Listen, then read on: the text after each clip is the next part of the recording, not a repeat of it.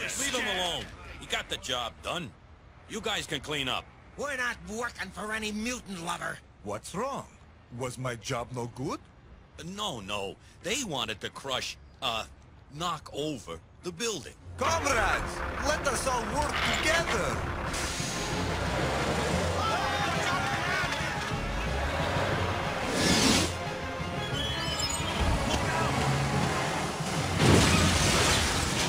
Did you see that?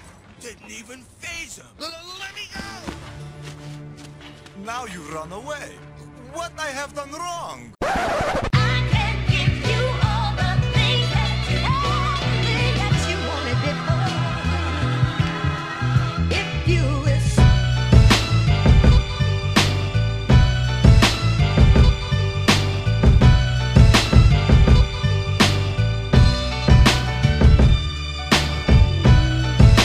Welcome to Orsini's Uncensored Mind, and now your host, AJ Orsini.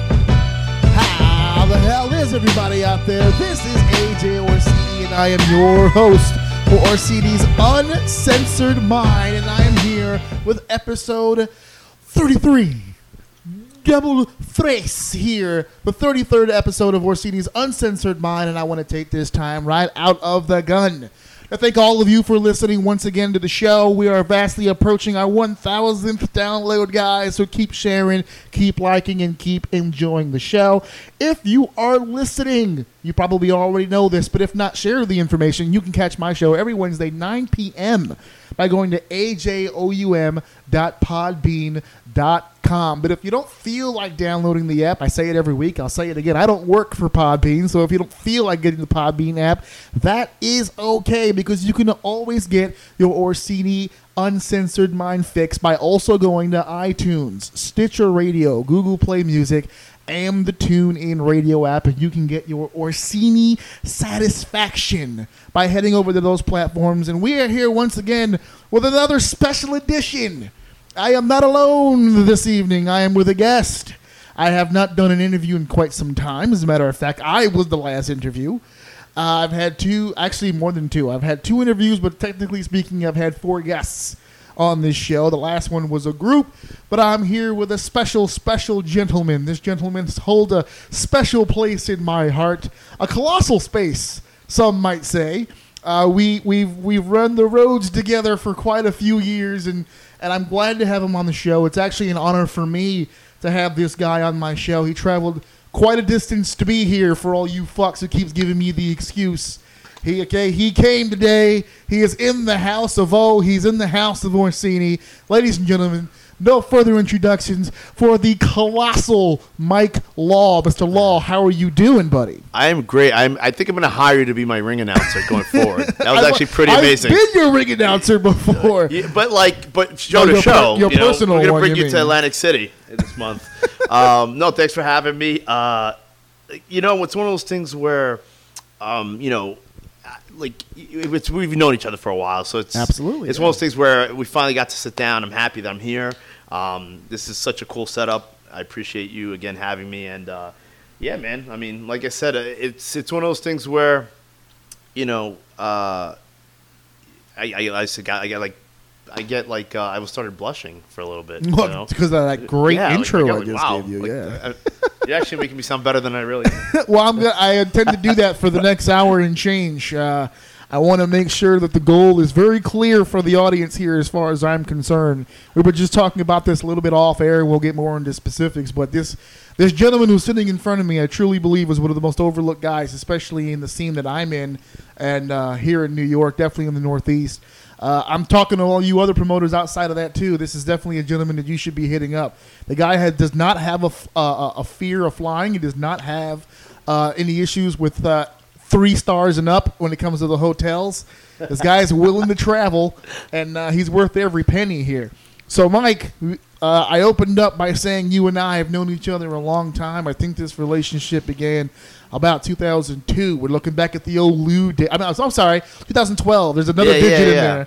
Back in the old Lou days, back in Brooklyn. Are we not allowed to mention them? Is there a lawsuit pending? I've already shit on them a couple of times on here. As a matter of fact, the last two interviews I did were with people that I had met through that venue as well. I'm actually now You met the good guys through there? well, no, I mean we have a history with it. Yeah. I used the wrong word, not met. We have yeah. we have a mutual history.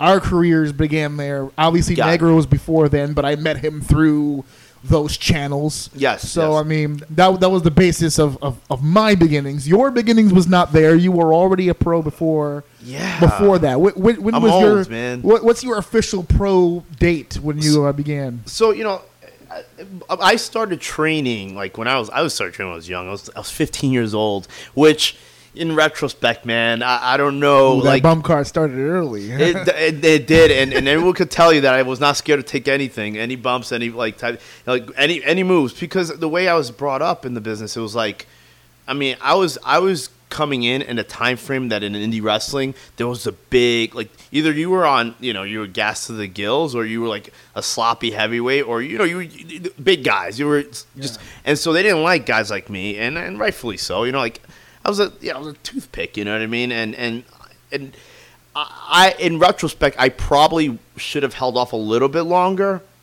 but I didn't make the wrestling team in high school. And that kind of made me. I love pro wrestling, so I go, if I can't make the high school, I'm gonna be part of this business. I'm gonna be part of wrestling somehow. And the first guy, and I always bring this up to him, he won't remember because I mean he's done so much. Like why would he remember like this situation? But the very first guy I ever got in the ring with was in Best Eye Arena, Puerto Rico, in this broken down church. Was Homicide. And so, God damn, this guy's name keeps coming up on my show every fucking. What? Jesus I mean, Christ. his career spans so long. I mean, New York wrestling, for all intents and purposes, is Homicide. Like, well, I'm trying to listen. He's okay with coming on the show. We just haven't been able to work out a schedule. But the same thing happened. Episode 16, I did EC Negro. We sat here in Bloom. I sat here with the goat and Bloom, and now let's Bloom now with you. So what happened here at the Arena de Puerto Rico? It was more like, okay, so I didn't know him. I didn't know him, and he obviously didn't know who the hell I was. So I remember him saying like work, but I didn't know what that meant. Word. So I was Greenhorn. that was the first time I've ever been inside of a ring. The greenest of horns. And I told him I thanked him a couple months ago when I saw him, and I mentioned it every time I see him but it's one of those things where I was like, he could have killed me, and he didn't, and which hats off to him because I had no business being in the ring. Later on in that same training session, they hung me upside down and they took my shirt off and they did like a conga line and they all proceeded to chop me and pay those dues, bitch. Yeah. I mean welts from like all over my body. I mean, the thing about that is like you do that now and you're looking to go to jail, local like it's a civil suit now. Yeah, most likely, or a lawsuit, which is probably worse. Yeah, I know. So, like, that was just one of those lessons to be learned. But to me, I don't regret any of it because it made me tough. It made me, some of the times it was a little overboard with some of the other guys that used to train in places like the Doghouse. Yeah. But for the most part, it made me who I am. My first professional match, my first paid match was in NWA Over the Top with a guy you might know, Sam Shields. Of course, the Machine. I go way too long with that, like many years with that guy. That was the first match. I don't know if you know, former 2KW Tag Team Champion. Was he? Yes, he was. I don't remember. Rockbo? I don't remember. I just remember when we brought him in. Pete had mentioned to me that in a previous life, before he became the Machine. Wait, okay, yeah. and let's go back to this because we'll put a pin on that one. But yeah, well, I'm gonna do it now because I'll forget, my short-term memory shot. But so Pete, we're gonna talk about 2KW, Pete, right? He we're loves jumping the gun on this, but we're jumping the gun here. But I just stunned you with that one. Yeah. So Sam Shields, him and I kind of like stylistically are a little bit more along the same lines. But I wasn't the guy. Like I wasn't good enough. Come on. No, but this was before I was even in 2KW. So fair enough. He had to tell me. He was like, "Oh, he used to work for me." I was like, "Well, isn't that cute?" So listen, you just told this amazing story right now about this the grit, the determination. You just really wanted to be in this business. Yeah. And you got on the roll, and I didn't want to cut you off, but I want to talk more about that grit and determination because before, when I met you, you already had it. But I'm sure there had to come a day previous that made you say, okay, I want to be a professional wrestler? So let's genesis this bitch, okay? Let's take me back to little Mikey for a second, okay? What was your first exposure? Your first time really getting to see this pro wrestling stuff? Because you said it yourself. I mean, in high school, you went for the high school team, you didn't make it out, but you really wanted to be in pro wrestling. When did that start? Well, I know even more so at Christ the King High School, Middle Village. I asked a coach from that wrestling team about being on the team. I was like 90. I was probably 87 pounds. I forgot to mention to you before we started this podcast that I'm officially downloaded in like 8 other countries. Okay. So Middle Village is in Queens, just outside Queens, of Queens, guys. New York. It's one of the boroughs. It's in Queens, yes. one of the boroughs. So I have to be. Yeah, this is fair not enough. one of those rinky-dink fucking places you've been to. This is a real podcast. Okay? Oh, yeah. This shit gets This is downloaded legit. in Okay. places. Okay, so we can't just stay indie New York. We have to be a little bit more Fair vague about enough. it. We gotta broaden our Just horizons. outside of Queens, Outside one of the Queens, New York. boroughs is where this guy used to run. So go There ahead, you go. yeah. So, but the coach laughed at me. The coach He laughed at me when I asked. Wouldn't be the last time somebody laughed at you for wrestling. When I had asked him about like being on the wrestling team, Right. and they reminded me I was like 14 years old. And I go, that's not the response I was looking for. You know? Yeah, exactly. So that kind of led my path. But as far as when I first started, man, like everyone talks about Hogan, and I was a huge Hogan fan, obviously. Yeah, But obviously. the Pope was a Hogan fan. the Everyone, first loved live Hogan, right. the first live show I ever watched that made me want to be a pro wrestler was Randy Savage versus Ricky Steamboat at MSG inside of a steel cage, and that was the night that my uncle almost got his all our asses kicked. I was like 6 years old, I think, but I remembered it. Was a drunken fan type situation? No, well, yeah. My uncle was, He was the drunken fan. He was the drunk fan. But he had one of those air horns, you know. Oh, and those things are a shit. pain in the ass. Oh yeah. And so this dude's like, it's just that for some reason that thing was not in that the air or whatever it is that's in there just would not stop, and he just kept doing it. And I remember these Italian guys being right in front of us. My dad's there, and another brother of his, and me and my brother, my older brother, are there. And they're telling him to cut it out. They turn around, they Knock grab that it, shit they off. do it, and it went off there, man. And So you're sitting here trying to watch. I'm trying to watch the steel cage Yeah. match here. I'm like, And guys- your uncle's having the real Yeah. brawl over here. the main event was far more entertaining than the brawl. Anyway, Gee, I would assume. I don't think your uncle was working very well at that intoxication level. But- So that's kind of your first experience that Yeah. live event. I mean, what led to wanting to even go to this event? Did you ever capture them on TV? Or No, the wrestling it's so buddies. weird. Like, what was it that really like? What was your first time going? Oh shit, what's this? I don't recall like the reasoning. I think my dad just, my dad's a big basketball fan. He was like, he liked wrestling, but my uncle was the diehard wrestling fan. But my mom's side, my grandfather, who passed away the year I was born, was a huge wrestling fan. So everyone thought it was like a rite of passage, even because of the fact that I was born like February 2nd. I'm going to say the year because I don't want to date myself here, but whatever. But that same year, Don't be such a woman about it. Just go ahead. that same year he passed away, and it was one of those things where I think my dad saw that I watched it on TV maybe, and saw that I was interested, and my older brother kind of liked it semi, and so he took us to it was just a bonding thing with the kids. Up until he almost got you shivved. Almost got thrown down In the floor section. No, nosebleeds. Those were the nosebleeds. Oh, all right. Let's not kid ourselves. We're still poor Spanish Puerto Ricans living in New York. Christ. But that's one of the beautiful things about it, because there's a lot of you can tell a lot by a pro wrestler, in my opinion, based on the answer to that question. Because it takes me back to the old Tough Enough show, where they asked what was your favorite match, and she was Melina and Alicia Fox. I mean, you can kind of tell. Did you see me roll my eyes? Yeah, no, you knew exactly where I was headed with that, right? See me rolling my eyeball. The performer who can't really put a finger on it, whose answer is I don't know. It's just always been there.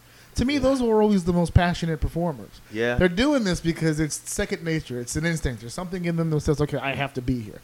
Those are the people that usually, in my opinion, tend to last.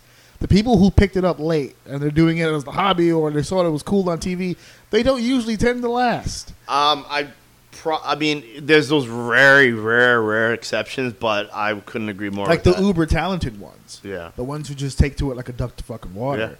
I mean, your Kurt Angles of the world who just wake up one day and just said, "Okay, I'll try it," and he's just ended up The Brock Lesnar's of the world. As a promoter, as a booker, you give me a choice between two guys who is here because he just doesn't know anything else to do, as opposed to the guy who's might have a little talent, but he has better things to do. It's an easy choice. Yeah, absolutely. And I wanted to ask that question to you because I honestly didn't know what the answer would be. You and I we've known each other a long time, but I'm actually going to be learning a lot about you today. Because usually when I'm around you, it's usually in a professional atmosphere. Yeah. So we don't really get a chance to just be like, how the fuck is Micah doing? Usually I'm on my index cards, I'm writing these notes now, and you're over here baby oiling up and discussing how you hot stuff. Okay, guys, I don't use baby oil. It's hot stuff. It's hot stuff. Okay. Is it baby oil when it starts and then when it gets on you it's hot stuff? Is that No, it's literally some stuff called hot stuff that will it's supposed to it heats up the body, gets the vascularity. A lot of guys saves you on the push-ups. It's very controversial because some people because you can get it on the other guy, right? Well, yeah. I mean, and plus I always ask, I'm not one of those guys like I'm gonna unless it's VSK. If it's VSK, I make sure I put extra. Prick. Hey, don't talk about 205 Live's newest opportunity guy. I saw his new shirt. Big shout out to VSK. We saw you the other day. In Tibbs. So here you are. You're about to get shivved, right? You're watching this steel cage match. Obviously, at this point, you're a fan. Yeah. So is there any? You can't pinpoint where the fandom started, and that's a great answer. But can you pinpoint the moment where you said, "Okay, this is what I'm doing"? Was there anything that happened? Was there a match, a show, a conversation, anything that took place where you said to yourself, fuck it, this is the direction I'm going. I got to go forward with this? It's weird because I've had that question. I've questioned myself multiple times throughout the years because what people don't realize is I took spurts of time off in the last 12, 13 years. Since 2015 is when I've actually been steady, like just wrestling every weekend and wrestling. But before that, I was like off and on. It's like a bad relationship. You know what I mean? Yeah. It's like, you kind of want to leave her, but you need it, and for whatever. You left because you kept hitting the doorknob, but then eventually you missed the doorknob. And I don't know, whether it's because the way they make you feel, because of the sex, whatever. It's just you want to.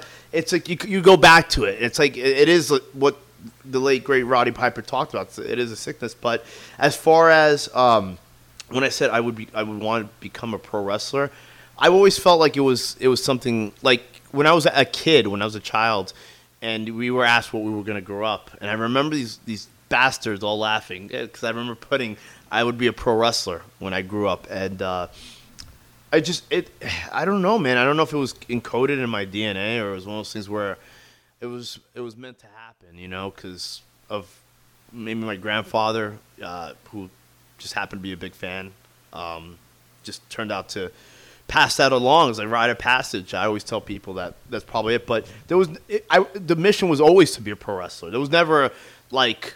So it's kind of tied to your fandom. From the minute that you became a fan, you were just like, okay, I really want to do this. Yeah. I mean, that's the thing. Like, it was never like I'm not. Man, there are pictures of me holding up the old WWF titles with the Hogan bandana and everything next to my cousin. I was like 5 or 6 years old. The goal was always to be a pro wrestler, As I've, grown into it and accepted it as part of who I am, I think a lot of it goes down to the different aspects now. Like, I think, like, for future reference, I think about the different aspects of what I would like to accomplish in the wrestling business. Well, we'll get to all those accomplishments in just a second, but for me, since we're spitballing back and forth, the reason why I asked is because for me it was separate. When I became a fan, which was very, very, very, very, very early in my life. As a matter of fact, my first show that I saw was WrestleMania 4. Okay, that was the first one that I saw live. So, like, I guess the initial person because like you said about your uncle who was like the diehard.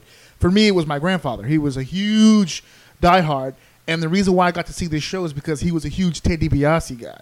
Wow. So he ordered the pay-per-view. Just, by the way, this was the first WrestleMania that was on pay-per-view. Yes. So he had ordered it at home. So I got to see Savage go coast to coast and walk away with the championship. That was the first one I ever saw.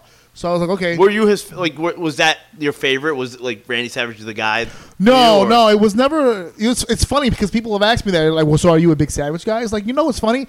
I became a Savage guy later. I think because of my childhood, I was always a Hogan guy. Because, I mean, you're 6, 7 years old, bro. Hogan was a superhero. Yeah, yeah. It wasn't until I started getting into wrestling and really learning about what it was when I went, holy shit, you know what? In hindsight, I think it was really savage, and I was really a savage guy.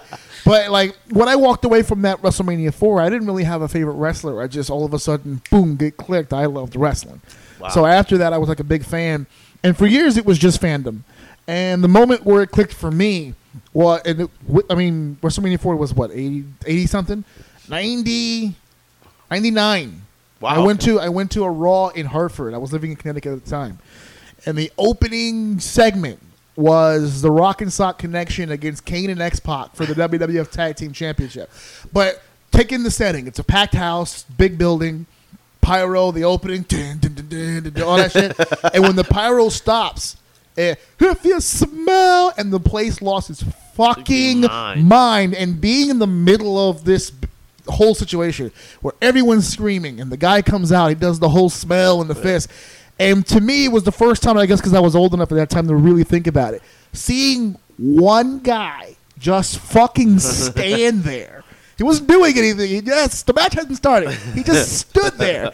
And 18,000 going fucking crazy. That was the moment for me where I went, that's exactly what I want to do. As a matter of fact, 99 is when my training started. That's some power, right? It was a few months after that moment, because after that show, I went, okay, where the fuck, how the fuck? Yeah. Because that's every wrestler's conundrum in the beginning. This is what I want to do. Where the fuck do I go? How the fuck do I go? Who the fuck do I talk to? Like, that was a big deal for me. And I made so many wrong turns in the beginning. It was a lot harder, in all fairness, back then. Oh, it no, wasn't, it definitely like, was. Now it's like a Starbucks in every corner. Like, yeah. It's all over the liquor place. store, gun store, wrestling show, wrestling school. back even when I started, Oh, yeah. you know, it was the underground. You know, like you started from like, you know, it was weird. It was like garages and you went to backyards you went to an and- alleyway. Like, yeah, man, like, you know, you got stuff. Like, That's what I mean by wrong turns, man. I learned how to bump from a guy. Honestly, I can't even remember his fucking name. I just remember that he used to be a promoter in Connecticut, about mid-Connecticut, around Hartford. Well. And I was like 15, like you said, about 14, 15.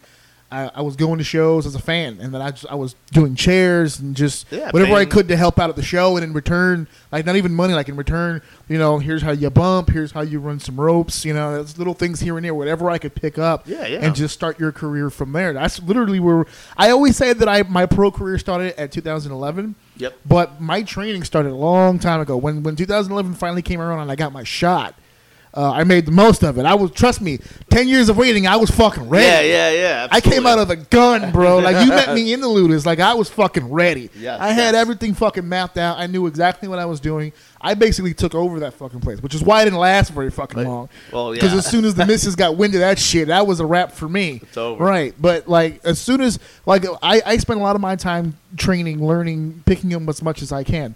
So for you gave an example there. Okay, you shoot out of the gun with Homicide. I mean, you're basically starting at WrestleMania for us here in New York City. Like, you're wrestling the man. Where did you go from there now? What was the next step for you? Because you said you were in spurts. So did you stay on it for a few years after Homicide? Or? I did. So what happened was, so that was my first training session, Right. him, and then getting upside down. You know, and then it was after that, I was just getting the shit kicked out of my. Like, I was just getting beat up. It was like, Story of all my right, life, that guy right there, he's a crash test dummy. He's only 100 and some pounds. Like, you can do whatever you want to him. And, you know, me being one of those guys that, like, when I talk about the colossal, the persona, it really is the idea of this guy who doesn't back down from anybody, you know. Right. But that's where I learned when I was younger, you know. Like, I never backed down for anybody because. But to be honest, that's a shoot. Yeah. I mean, that's really you. You don't really back down from very many challenges. No, because the thing is, I was like I was taught by a couple of guys, but like one of the guys was this guy Carlos Eagle Morales. The other guy was Leighton Tower Torture, who's a little bit more well known. The other guy that helped me out was Low Life Louis Ramos. Shout out to him. That guy is the man. I love that guy. He's gayest awesome, Facebooker man. of all time, but he is absolutely a gem in real life. Yes. All those guys. I mean, there's so many guys that could. For the record, Mace. for the record, for you fans listening right now, the truth is, no one wrestler is trained by just one guy. It's very hard. Everybody Very rare, learns man. from everybody. I'm learning now. Whenever you ask a wrestler who trained you, the name that he gives you is probably the most famous of the group of people who actually trained him. It might have been the guy who showed him the ropes. It might have been the one guy who showed him one variation of a wrist lock, but that's the guy that he goes with. Yes. So just to be clear for everyone listening out there, I don't want to pull you too far behind the curtain, but there's a little bit of a wiggle room when it comes to the question of who. That's why I don't ask it in interviews, because to me it's a bullshit question. It's hard to answer. So many guys, Quiet Storm helped train a couple of guys that ended up coming out. Like, initially, he wasn't the guy, like, Whipwreck ended up taking over for guys like Joel, Red, and Brian Excel. Joel is the one that I go with whenever somebody says train, because I did train with Joel. I trained for several months. I was trained before Joel. But Joel's literally the most famous person that's ever trained with me, so I go with Joel. Yeah. Infamous, famous. Yeah, exactly, right. When you got that resume, that's the one you go with. Right. I totally understand. So yeah, it's one of those things where I did train with those guys, but then those guys left. There was a whole situation. Cops were called with the owner of Arena Puerto Rico, Homicide, Lathan. Those guys ended up going with Bobby Lombardi, who ended up starting the Doghouse. So I ended up training at Arena Puerto Rico for another year, but getting the shit kicked out of me. It was like this dude, I forget his name. Little guy shit. That's what happened to me. The only difference between me and you was I broke, and you were strong enough to get through it. But it was like straight punches to the face. No, I know. And I had braces at the time. Like, guys, because the monsters got to get over as monsters. The big guys have to look strong. And I would get in there, and I remember, like, dude, this guy Pedro Rodriguez would let anybody with $25 get in the ring, and I mean anybody. Mm-hmm. I mean, if you were a bum who was off the streets who happened to be able to just conjure up $25, you wanted to waste it on beating up Mike Law. Here's a shot. But I got in there. Don't get me wrong. Like, it also taught me how to defend myself too, because I didn't have those guys, for a while to have my back. So I did have to fight my own fights, which toughened me up even more. Absolutely. So it's one of those things where tough son of a bitch. Yeah, man. I mean, to last. As long as I have, I'll say that either I'm tough or I'm just stupid, or a little bit of both. Listen, I was just gonna say both usually tend to be attached to each other. You got to be stupid to be that kind of tough. Like I said, the only difference, I mean, you're a very talented person. As a matter of fact, I'll go on the record and say far more talented in the ring than I probably ever was, but at least you were strong enough to survive it. Because when I came through the rings, that's exactly what happened to me. Yeah, it was all bump and feed. It was just make this guy look good here. And I get the, a smart promoter would give me the bones every now and then. Here's a big win for you here and there. Yeah. And then the next 60 days, it's just, you're back at it again. Here's a battle royal win for you, kid. Now make this guy look good. It was just training. They would just it was just me, like, these guys all coming in practicing moves, just training. It was just training. It wasn't really like I didn't get on a show. Well, they used to have what they call outlaw shows, which were illegal shows in New York without a license, which I'm pretty sure some people. I don't know if anyone has ballsy to do it nowadays, because the commission does crack down on It's that. getting a little harder to do, but back then it was the Wild Wild West. People were running shows in the middle of nowhere. I mean, block parties, you name it. Oh yeah, rings in the street and shit. Yeah, I remember. Yeah. I mean, that was cool. Like, that's when I actually first met Homicide. But like, he had broke a crutch over someone's back, and then I think it was Shaolin. I want to say Shaolin. My memory's not that. See, with Homicide, when you say broken crutch, you have to be way more specific, because it's which crutch was it? Wait, what time period was this? This is a '98, guys. This is way. I don't think Homicide will ever die. I think he's immortal. You think? Yeah, man. He's gonna be teaching my son how to fucking wrestle. He's training a whole set of guys now. I've said it on the podcast. I haven't had you here before to discuss this, but the funny story about Homicide is I wouldn't have my career without him, because true story. And I've told this on a previous interview, so I'll keep it short, because for those who've already downloaded their episode. But to tell you, in the early stages of that Luda stuff, when we were doing shows. There was a segment that I was supposed to be a part of. Yeah. That I got nixed about halfway through the show, for time reasons. So I'm not even. I know you're rolling your eyes right now, but trust me, a lot of that shit happened. But for time reasons, for this time I understood. But what happens is it was supposed to be something with Shane Douglas and Chavo Guerrero. Okay. Right? They were going to be setting up something for later or whatever, and I had already done a promo with them at a previous show. Gotcha. So what happened was I was acting as sort of a general manager type situation, at least at the moment. Okay. And they wanted me to go out there and make this big announcement and shoot this promo about the feud going on between them or whatever. And then for whatever time reasons, they had nixed the promo altogether. So what happened was that toward the end of the show, Chavo had a match with somebody else, and then Shane was supposed to do the run-in. So, Lord and behold, there's a lot of shit going on. Chavo accidentally gets juice, right? He's got color. I remember that. I wasn't there for that. Yeah, he accidentally, not a whole lot, but it was a bit of a situation, and he was a little bit on the woozy side, yada, yada, yada, yada. So they were trying to cover for it, because Shane was supposed to do the run-in and attack Chavo, but Chavo's already hurt. We don't want to get him, there's a lot of shit going on. A lot of political shit going on, because he's got TV stuff to do, and the last thing we need is to be the company that got him hurt. Right. So Shane doesn't even want to go out there. He's like, no, because I'm not trying to fuck this guy up. And this is all happening like in the heat of the moment. This Chavo's already like, we're getting to the finish now, and Homicide looks at Joel and says, send him out there.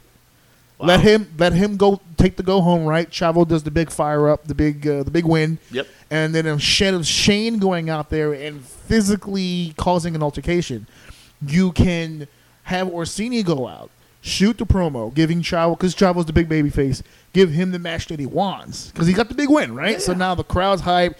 You pop the crowd even harder. You give him the big match. Shane has the match later, right? So he calls out. We're calling this all on the fly now, right? Because Homicide's trying to make sense of the whole situation. The only problem Joel had with the entire idea was me. He was saying, well, because I was new, right? So it's like, he's new. I don't want to put him on. Because he praised my promo the first time. But, I don't know, beginner's luck. I don't think he knows that I can do it all the time. Yeah. So he's like, but Homicide's like, bro, he can do this. Because up until that point, I had done promos with Homicide as interviews. I've done promos in the ring with Homicide. Yeah. So I guess I had kind of proven it to him. So he was vouching for me. He's like, no, dude, he's the best talker you have. Just fucking send him out there and fucking do it, and he'll set it up fine. You don't even have to give him guidelines. Just tell him what you want him to do, and just he really had all the faith in the world.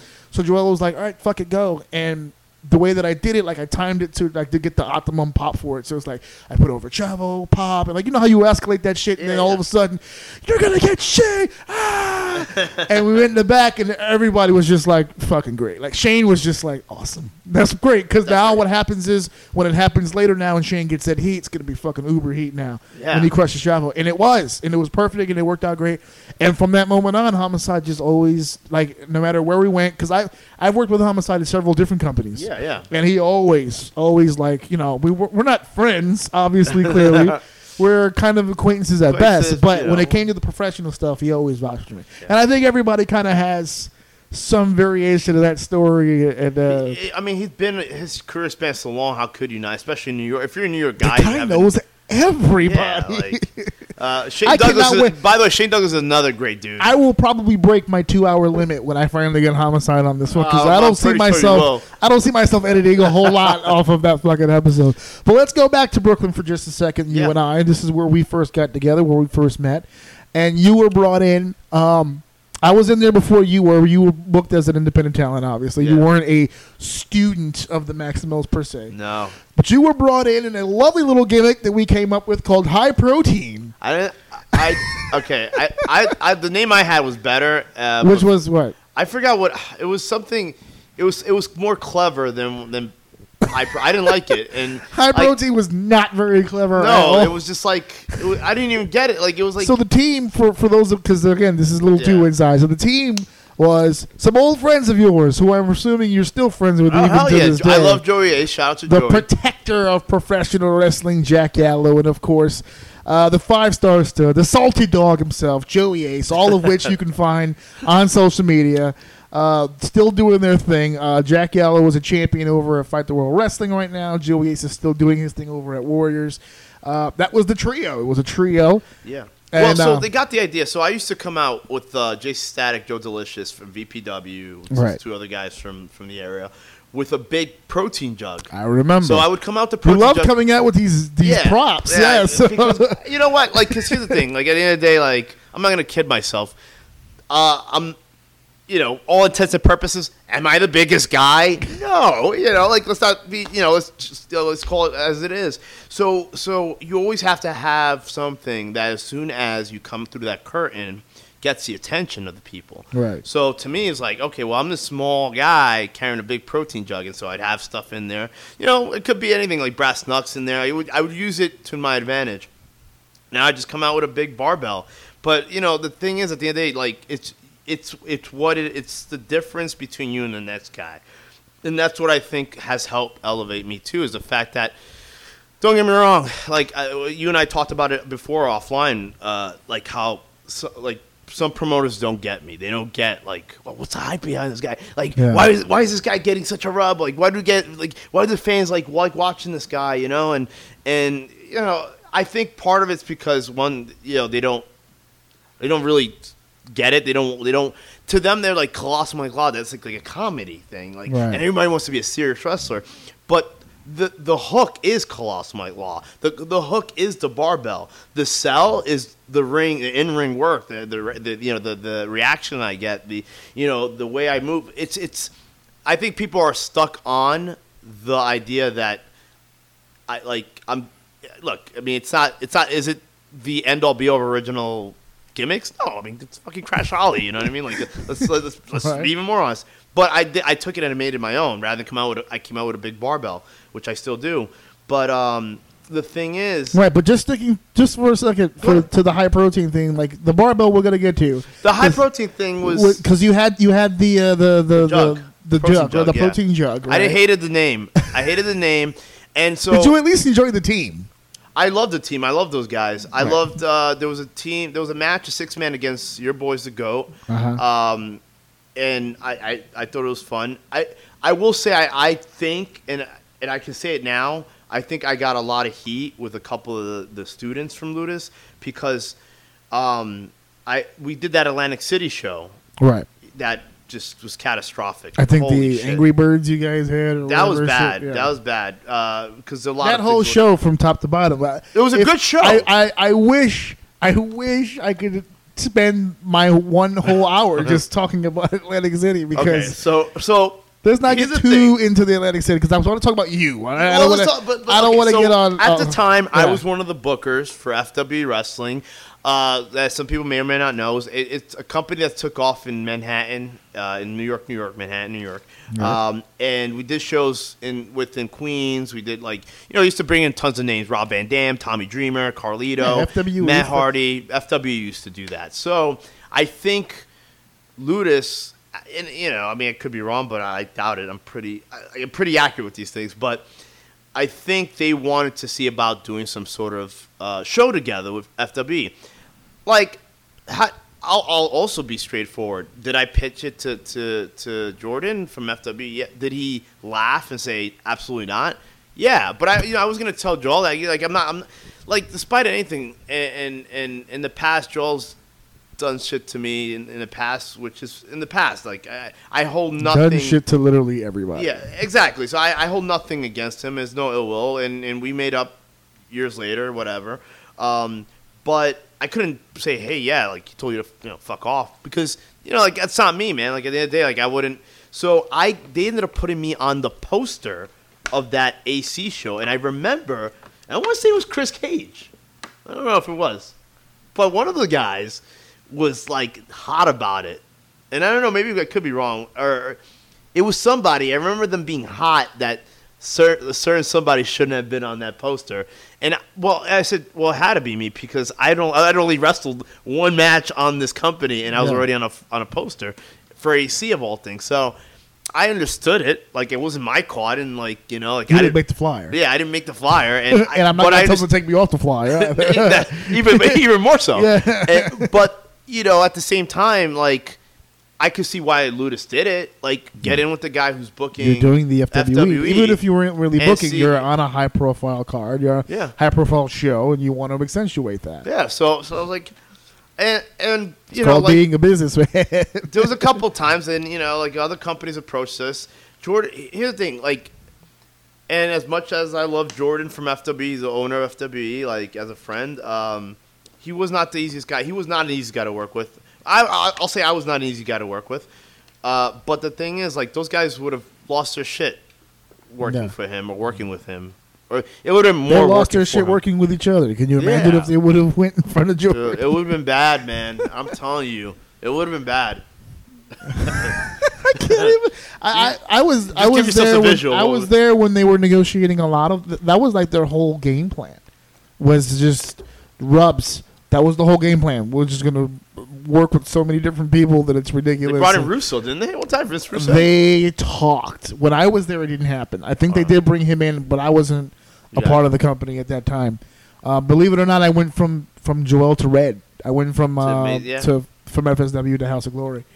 So as soon as I only did when I was with Joel, all I did was FSW. Yeah. I was exclusive, especially to just them. When I put Facebook out, the status, okay, I'm no longer with them. It was like an hour, and then Earl Cooter of FTW hit me up. Brian had hit me up. The offers was just coming.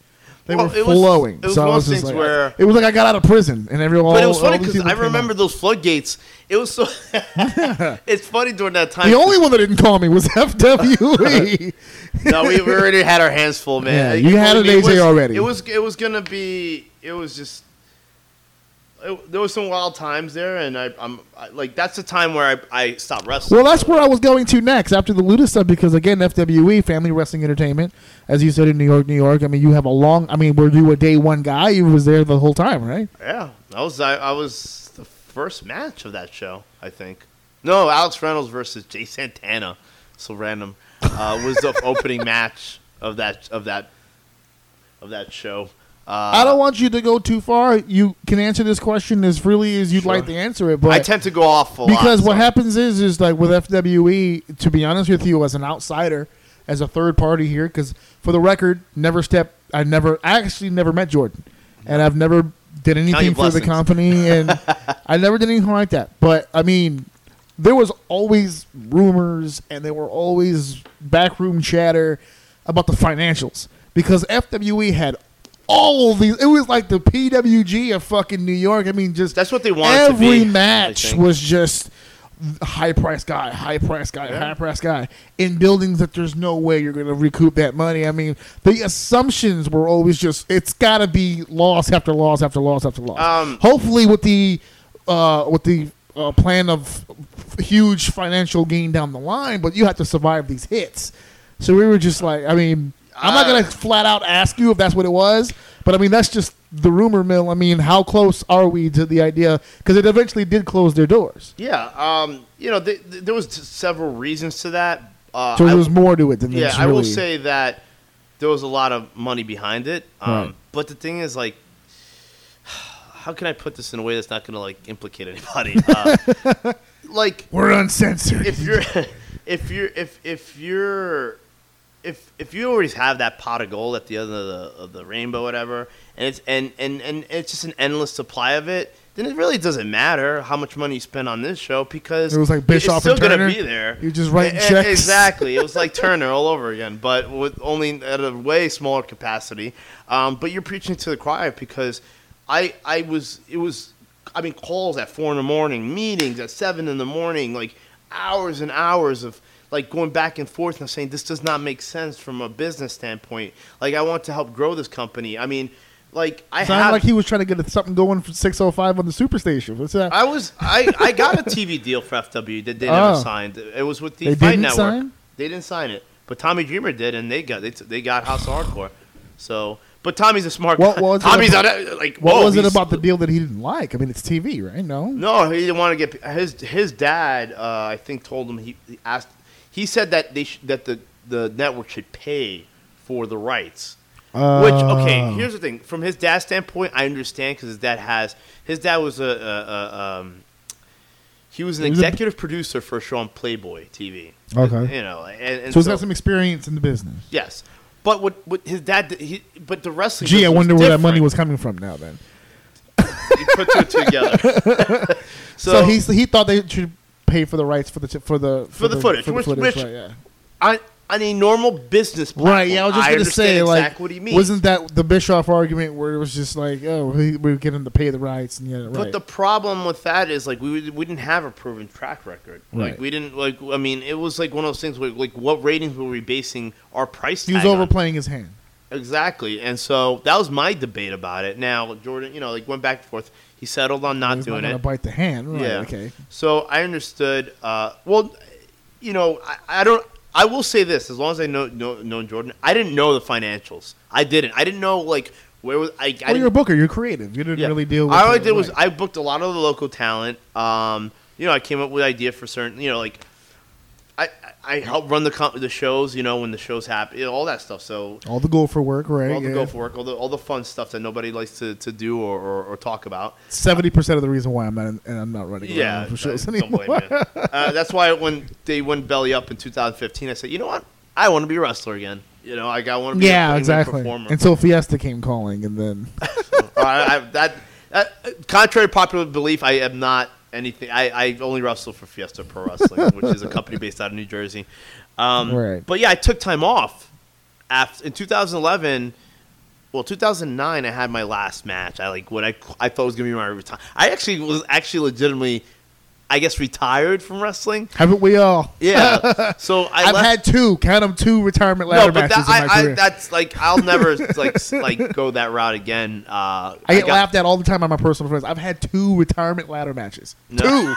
Two of the same stipulation. It happened twice. I feel certain guys do that. And I've lost them both. So there you go. That's wrestling for you, folks. So you did the whole FWE thing. I stepped behind. I wore a suit.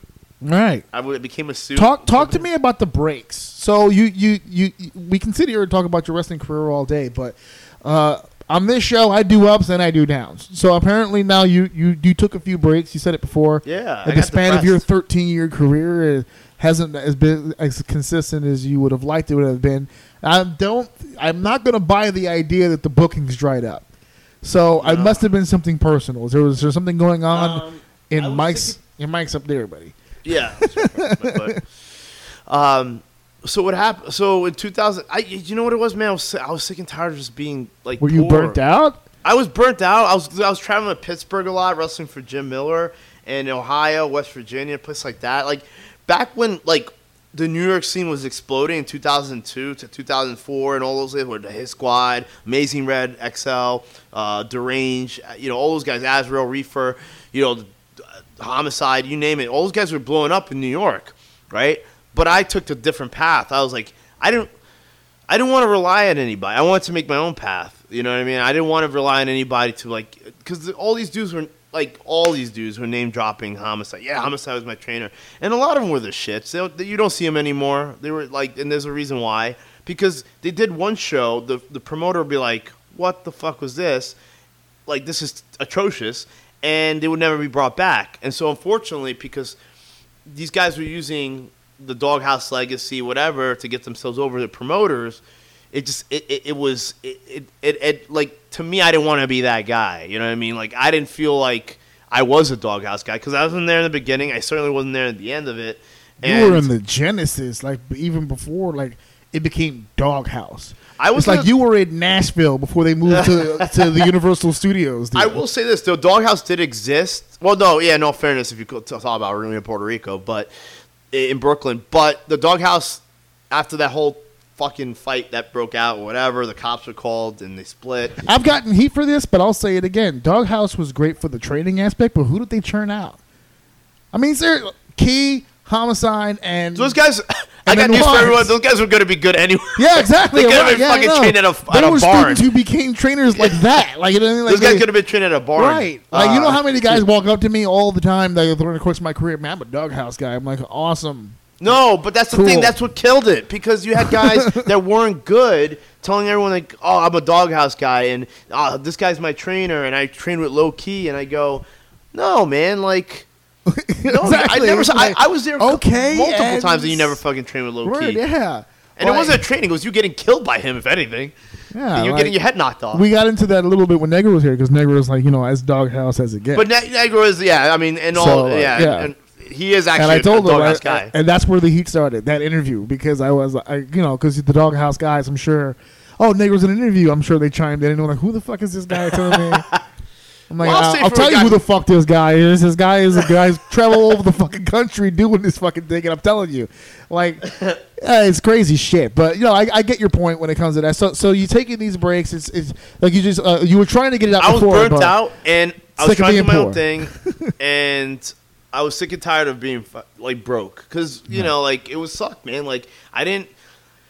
You it's spend not- more money than you make in the beginning of your wrestling Dude, career. it was at all rough, times, yeah. man. Like it was just one of those things where, I was never one of those guys who said I was gonna marry, have kids, have a house, sit down. I wasn't gonna settle down. But then, like when you're traveling in a fucking Greyhound bus for 8.5 hours next to some bummy ass dude who keeps leaning and drooling all over you, and then the pay sucks, and I will say that in retrospect, I met some of the greatest people I've ever had in my life. I've had some of the fucking coolest experiences I've ever had, but unfortunately, those experiences weren't going to pay the bills, Right, yeah. especially as It'll the put medical food in bills. your stomach, The yeah. medical bills started. If Oh, I got yeah. injured or something. I still have medical bills from like 99. Yeah. So I took that time off because I got burnt out.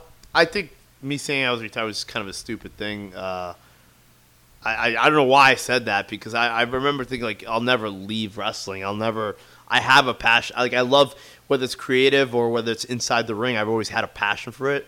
So I took from 2009 to 2011. I took off, and then my first match was actually back at FWE because I didn't have anybody. I tried to get Pinky Sanchez, but he did one of those things where he couldn't tell me exactly if he could make it or not, which I thought was weird. And then God, I love he Pink. called me the day of the show. I will say Pinky The Sanchez sexual spider monkey. should fucking be a huge star. I think he's entertaining. He's the reason he's not. We yell at him all the time for this shit. Pinky is where he is because Pinky got his ass there. You know how many people will sit here? I mean, high-ranking people with experience, people who've been doing this forever, will see and work with Pinky and walk away going, "God damn, this kid is good." I remember I probably wrestled him once in a multi-man match, but I always knew that he was like uber talented. But the I've problem trained with was- him. The fucking guy's a machine. Amazing, yeah. Machine. This guy wrestles and is fucking like he can wake up from a nap and do 45 minutes with a guy. Not say a fucking word and just go in there and just fucking do it. The guy's work is amazing. But that was one of the things where it was like, and don't get me wrong, I learned to understand that I just wish he had told me like yes or no because he kind of kept me guessing. Yeah. So we got Bruno Marciano, who's no longer around in wrestling, and it was me, Azrael, and Bruno Marciano, and Another hidden gem there, Azrael. I love that fucking guy. and people think it's like gimmick or anything. Like he is a real good friend of mine. Like we travel a lot together, to ECWA and different places. That dude should be signed. I mean, whether it's Impact, Ring of Honor, or anything, he's been in many places. He's fucking crisp. His ring positioning, the way he carries himself in the ring. I mean, just a humble dude, but is. I always see. I even tell him I think sometimes your humbleness hurts you because Yes, it does. you are a He's superstar. such man. a nice dude that it hurts. I go, you are a superstar. It's like I tend to carry myself more of a superstar than he does, but like I'm not trying to insult him. I'm just saying like he has way more accolades than I do. And Yeah. I mean, I've done my fair share of stuff, but he has way more accolades He's been than I everywhere and wrestled everybody. do. Yeah, and he's wrestled like I go, dude, you should be telling He's these the guys. ECWA champ now, isn't he? He is the EC. He is the owner of Big Red of ECWA. He's wrestling Ty Awesome in on May 19th in Atlantic City. But dude, he's one of those guys that can wrestle a broomstick. He can wrestle a rookie. He can wrestle a 20-year vet, and he can make just fucking great matches. I got this close to wrestling him over in Connecticut. I got Amazing settled with talent. somebody else. I was so mad. I was so mad. getting in the ring with I don't that even guy. remember the guy it was. I spar with It was him, so- and he's amazing.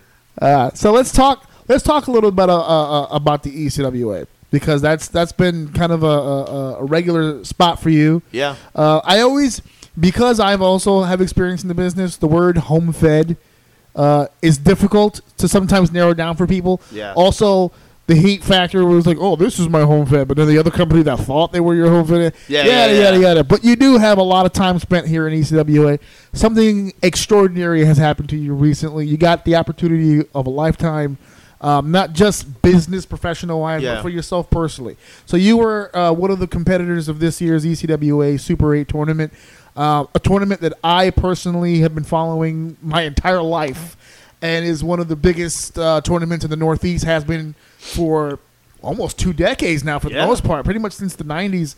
Low key, Christopher Daniels, AJ Styles. I mean, the list goes on and on for the people who've competed in this tournament. It's mind-boggling. And now one of those competitors is sitting on my couch. So, once again, an honor to be speaking with you. But talk to me a little bit, not just about the night, but like, I mean, when did you get this call, man? Or, hey, guy, you're going to be in this tournament. So it actually happened last year, and it was one of those weird situations where Joey Janela couldn't make it, or something happened. Either he got double booked. So they asked me at the last second. Now, it was always been a dream. Like, when I say that, I wrote that down in my journal when I was a kid. Like when I was like 16 years old, I had a journal. I still do. But like I wrote that down. That was one of my goals in wrestling, was to be in the Super 8. It was, right. And so I was like, yeah, but I was like, because I wasn't built right. Like at that point, there was like, I wasn't like known. Like I wasn't one of their guys. I was just some indie guy that just brought in to like get, I guess, jobbed out, right? So I said yes because, like, how am I going to say no? Right. Super. You never know if it's going to happen again. Right, yeah. So what happened was they ended up doing something where and I wasn't really a fan of it. You know, like people saw the look on my face.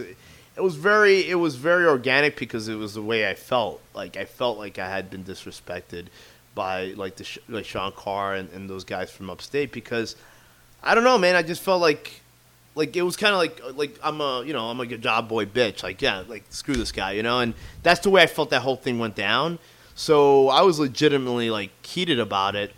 And a couple months later, like, you get your retribution, you wrestles Carr, and then we did it. I won my opportunity. It was a year in the making. Like I was the first ever. So you wrestled Carr to get in? Yes, I wrestled Carr, the guy who took me out. Yeah, he's actually pretty talented too, Sean Carr. Sean Carr is incredibly another guy that is, I like wrestling guys like him because it's just you just go out there and just it's just like just whatever. Yeah. I don't have time to like memorize all that shit. Let's just go out there and just like see who goes down first. Those are the best matches, man. Man. Like that shit. Like that whole. I don't know, that's what I've been saying. So you beat Carr to get in. I beat Carr to get in. I was they announced me each time the first entrant in the 2018 Super 8. You were the first entrant. Yes, I was. But then Mike Tartaglia somehow forgot. I don't think he had his fruity juice that day. That he announced Richard Holiday as the first entrant. Rich ended up winning. Here come the disrespect part, right? Yeah. Yeah. So I was, dude. When I read that, holy shit. I think I had a bottle of water, and I just chucked it across. By the way, we're 55 minutes in. I think that was your first curse word. And I knew it was going to be this topic that did it. I was just trying to build to this topic before we got to it. It was just one of those things where I was just... Folks, that's as uncensored as Mike gets, because Mike doesn't normally with the four. I've already cursed like 17 times. But, yeah. But it's just one of those things where... It's a huge moment for you. And these people are like, I was like treating it like Wednesday. It's like, dude, this is special. Please treat it as special. It was, and I went on podcasts and went everything. And like, dude, people can name the Styles, the Christopher Daniels, but I can name the Scoot Andrews. I can name the Ace Starlings. Oh, yeah. Like Jeff Peterson. Before he became a star, the Alex Shelleys. He came in there. Like, this was before... Davey Richards went in there, became a name. He was a guy from California just coming through the territory, and then all of a sudden, boom, he's a Ring of Honor superstar. I will say this. I think this whole class in general, in my opinion, I think people downplayed this class of 2018. Right. I think a lot of people are like, because people kept on bringing back like the idea of the previous winners. But the Super 8, if you look at it, was always about introducing the wrestling world to that new star, and I truly believe that Richard Holiday is going to be that guy. I mean, I'm not here to just put myself over. I will say that I believe Richard Holiday is one of those guys who will get signed eventually, right, if he plays his card right. I mean, that's as long as he plays the game, he'll be all right. Yeah. That's anybody. Well, I think what hurts that is because Super 8 got so big, everyone's got a fucking tournament now. Well, Shamrock Cup. I mean, everyone's got. Tartaglia said that too. Yeah, everyone's got a fucking tournament now, and they've been trying. And the biggest ones are like they've been trying the bolas and stuff. It's like the original hamburger, It's like how many Yeah, seriously. I mean, when you're the first to do it, and then everyone starts coming in, I mean, it makes it a lot harder. And now you feel I give ECWA credit for following the formula all the way through. Yeah. Because God forbid, like with all these other tournaments coming in, they could have very easily just bit the bullet and all right, let's bring Callahan in and let's bring this guy in. And instead, they kept the form the way that it was. And for anybody to be downplaying the Super 8 tournament as far as competitors within the tournament, I mean, it doesn't really make any sense. Christian Leighton was a Dream Team member. You can argue it, but it happened. He was number 4. He was on the roster. He kept the towels warm and the Gatorade cool. I mean, that was his job. But at the same time, the guy was on the roster. In order to keep the Super 8 as majestic as it's always been, I mean, I personally believe that the people involved should continue to treat it in that fashion. I agree. And maybe it was an overlook on their end, or an oversight, I should say, as far as who was the first entrant or whatever. Yeah, maybe a snub. Listen, I'm not fucking arguing for anybody's side. I'm here with you, so as far as I'm concerned, you're the fucking winner in this. But I just think that it's a huge thing. I haven't really had a chance now that I think about it, but congratulations for being involved in the tournament. Thank you. There's a mission accomplished, really. There have been multiple entrants before, so hopefully 2019, fingers crossed, we'll see another opportunity. ECWA still doing their thing, chugging along. Yeah. Good buddy of yours, good buddy of mine, AJ Pan, yes. America's favorite agent. The other AJ, as I call him. Yeah, AJ2? Yeah, AJ Do. Yeah. Good buddy of ours.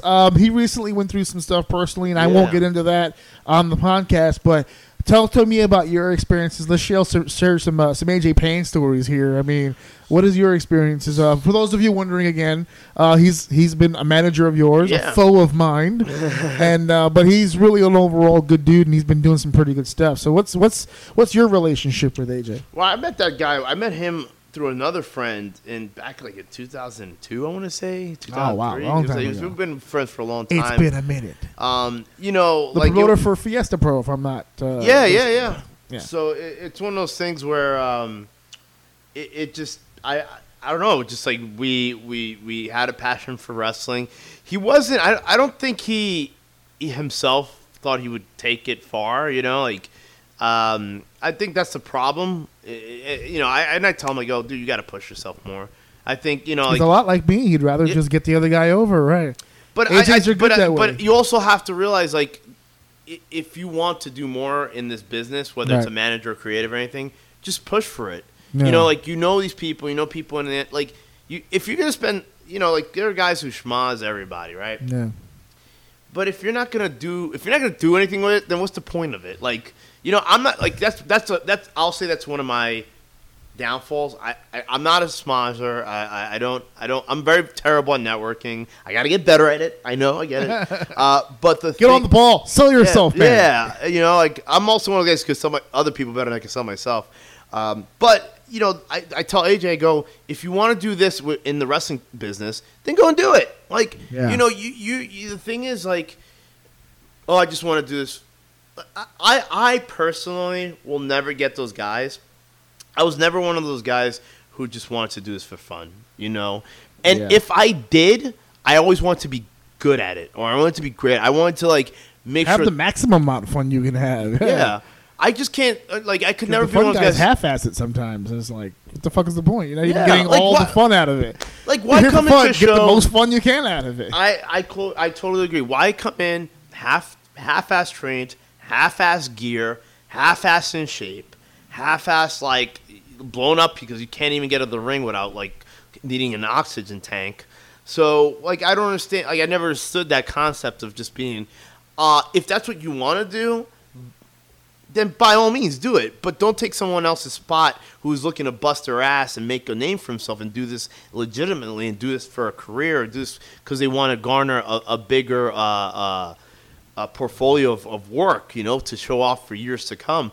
That's my take on it. Like, I'm going to places like IWA Mid-South, which I can't wait to go back. Another huge promotion. I mean, Punk, Hero. I mean, they've been around. Jacobs. I mean, they think about all the guys that come through those doors. Yeah, exactly. Too bad you couldn't go to the old barn, man. That would have been huge. Listen, they tore the roof off. They really did. They really did legitimately pull the roof off. Man, you're getting places, man. You're doing a lot of things. For someone who keeps telling me over and over on this podcast, we're an hour deep, and you've repeated the phrase, I don't sell myself very much. You've, Mr. I don't accomplish a whole lot of shit. You've done a lot of shit, my friend. I feel I don't. Okay, so this is not like I don't want anyone like anybody, any promoters or anything getting hot because I don't feel like it's not an indication on them. It's not. It's more on me. Right. Like, so a couple like. I do like yearly goals, like I think everyone does, but I do goals like realistic. So one of the goals I had last year was to do something with the WWE, Right. So lo and behold, and I said to myself, like we're breezing towards the end of the year, and nothing was happening. I go, fuck, like I'm not getting anything, and I get an email, I get to do some extra work with the WWE. So that was one of those things where long term, obviously, is to work for them as a performer, as to, whatever. To be an everyday workhorse for them. Exactly. Right. But the thing is, even with all the stuff that's happened in the last couple months, it's not an indication on the promoters or any of the stuff that I've done in the past. I just feel I haven't done. I feel when some of the younger guys are like, oh man, you're doing great right now, or people are like, oh, I see your name all over the place. I go, really? You do? Like, it's weird to me, because I go, I think there's more to be done, but that's the attitude I want to always have. I don't want to stop until I can't anymore. You know what I mean? Like physically or whatever, mentally I can't do it anymore, but like that's what keeps me going. That keeps me motivated because I don't feel like I've done the best. I don't feel like you've seen the best of me. Well, listen. Whenever you get hungry and you eat, eventually you get hungry again. It has to keep moving. You have to keep progressing. You have to keep evolving to the next level and wanting to accomplish different things. We were speaking earlier about your history and all these different promotions, and I want to spend a little bit of time right now talking about you in particular. One of the things that I always loved about you, there's two things. We'll get to the second one is my more favorite of the two, but let's talk about the first. Your ability inside the ring. Now, you already said that you're not exactly the biggest guy. You're not, but I've seen you go in there with similar-sized gentlemen. I've seen you go in there with supremely large gentlemen, and the style changes, and the work changes, and your cell changes, and every facet of what you do changes depending on what you're doing there. You're one of those wrestling chameleons. You can go in there and just kind of figure it out. I've seen you go in there with ropes breaking and figuring it out. I've seen you go in there with all kinds of shit going down, and you always just manage to figure it out. I've always thought of you, and I'm not blowing you because you're here. You're here because of what I'm not blowing you because you're here. You're here because of what I'm about to say, and that is as a promoter or as a booker, I have to have faith that when I put a talent out there, he's not going to make me look stupid, and that he's going to be safe. And you're one of those few guys that I know that it doesn't really fucking matter on the card where I put you. It's going to be a guaranteed thumbs up type situation. So that's from the promoter side. From you, from the inside, from your frame of thinking, where in your career did it finally click? Oh, I'm really good at this. Like where did that? Because the timing, where you find yourself in the ring. I mean, just this is all happening in the ring as it happens. Your confidence level when you're in the ring shows. So when did it finally click? Okay, yeah, I feel very comfortable right now. Man, it took me forever. It took me way too many years to get comfortable. No, like I'm telling you, other than the fact that I didn't schmooze or schmaz or whatever the right people to get ahead, right. And I didn't do certain things to get myself ahead. I didn't politic, I still don't because I could care less about that. Like, I think my lack of confidence for years was so detrimental. I mean, there's a reason why people are starting to hear about me now is because for years I wasn't confident in myself. I thought I was the shits, and I thought I sucked. I actually think we as friends I'll and promoters were more confident in you than you were in yourself. I totally agree, but I also have to thank you, and I'll give you utmost props and respect because you were one of the guys that really helped me see the value in myself because I didn't. You know what I mean? Like it's funny because I didn't. And then we used to talk about your matches like right after it happened. We'd be in the back and you'd be like, "What did you see?" Like what was I like, bro? Like I'm not seeing too many flaws here because I get that shit all the time. Yeah. Even now, I haven't worked a show in over a year. But you see a lot of wrestlers you can see. I get messages from people. They're just like, here, look at this match and just tell me what you see. Yeah. And I tell people all the time on my podcast, and I tell them in person, do not ask me that question unless you absolutely want to hear what I see. Now, that's not an excuse for me to go and kill a guy. If I see cool shit, I will. I always do both. I'll give you the cool shit. I'll give you the bad shit. I'll never ever grab a video and go, God, you're the fucking shit. Unless there's literally nothing good in this video, and that's I will be thankful in saying that's never happened. But I mean, I've seen some wrestlers where I'm just like, don't even ask. Just go about your business. And I don't even want to hear it though, because they're like that. No, they don't want to hear. They don't really want to know. They just want you to fluff them. They want you to be like, oh man, even if it's vague. Oh, dude, good stuff. Good stuff. And that's all you got to say and just walk off. Good stuff. They're like, yeah, good job out there, man. Like, I you used don't to really do that want too, though, but I stopped doing that now. Like, I like, look, I didn't really get to watch the match, but I will watch it if you want me to. Yeah. Like that, like, because it doesn't do anybody, like, service, man. You're not doing anyone any favors. You're not, like, yeah, you're going to win brownie points for people, but the problem is with that is, like, you're feeding an ego and you're feeding like somebody who doesn't know any better. So you hurt yourself. You're not credible. Yeah, you're only hurting your own credibility. In my opinion. So I'll watch a 30-minute video, and if the worst thing I see is your hand and foot was in the wrong place, I'm gonna tell them your hand and your foot was in the wrong place. Yeah. When you took that flat bump, your arms were all the way out here. What the hell are you doing? You're gonna get stepped on. Or when you took when you locked up and he took the head, what the fuck was your foot doing over here? That's why when he pushed off, you couldn't get here. And da. So it's like for you, like when we used to have our conversations, a lot of it wasn't really ever about like negative shit about, oh, you fucked this up, or you should have really seen this coming. Most of the time when we have a conversation is, shit, we had an opportunity to do this and we missed it. Like like this bump happened and we didn't count on that, but fuck, I really should have capitalized and did this. Whereas like we always had conversations about how to make it better. Like we never really had situations where it's like, oh, that was the shit. You know? I think that's important too, because I mean, even now it's just one of those things where you kind of want to continue to do that. Like I'll ask. You know, it's hard because Azrael's normally the main event in ECWA, but he's a guy that I'll say, hey, man, can you see, like, what do you think? And, like, he's a guy that I count on. And, you know, like, you get to see a lot of wrestling. As an announcer, you see everything because you're out there for most of the show. So you know, the whole show. You know, and you see exactly. way more than I'm going to see. But I think it's one of those things where, as far as when I got that confidence, man, I would say that would be in the last 2 years where I've started. You're really cooking now, basically. Yeah, is what you're because saying, I didn't have it, you know, and I wish. Am I talking out of school? Do you physically feel right now that you can get in there with basically anybody and just turn it up? Chase Owens at Super 8. I mean, a guy from New Japan. He's part of the Bullet Club. I don't think when they put that match together, and those guys can say I'm wrong, and that's fine. I mean, this is my mentality. Right. I don't think that in their mind they said that Mike's going to hang with a guy like that. Right. I don't know why, because I've hung up with plenty of because that's you kicking yourself in the ass again. Yeah. But I think it was one of those things where their only expectation was that you didn't make him look stupid. Yeah. That was what you thought. You were just like, as long as I don't go in there and fuck up, I win.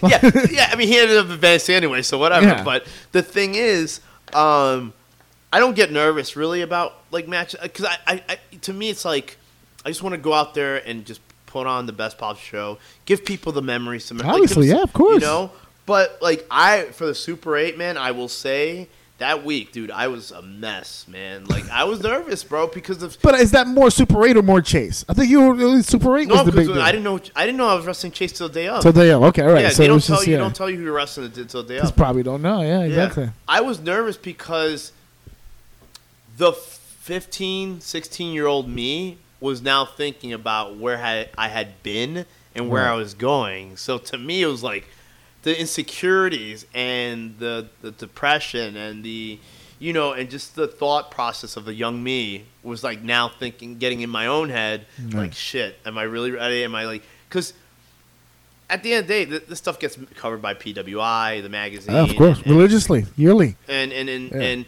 you know, the expectations are high. Like, that's their top thing. That's their top show of the year.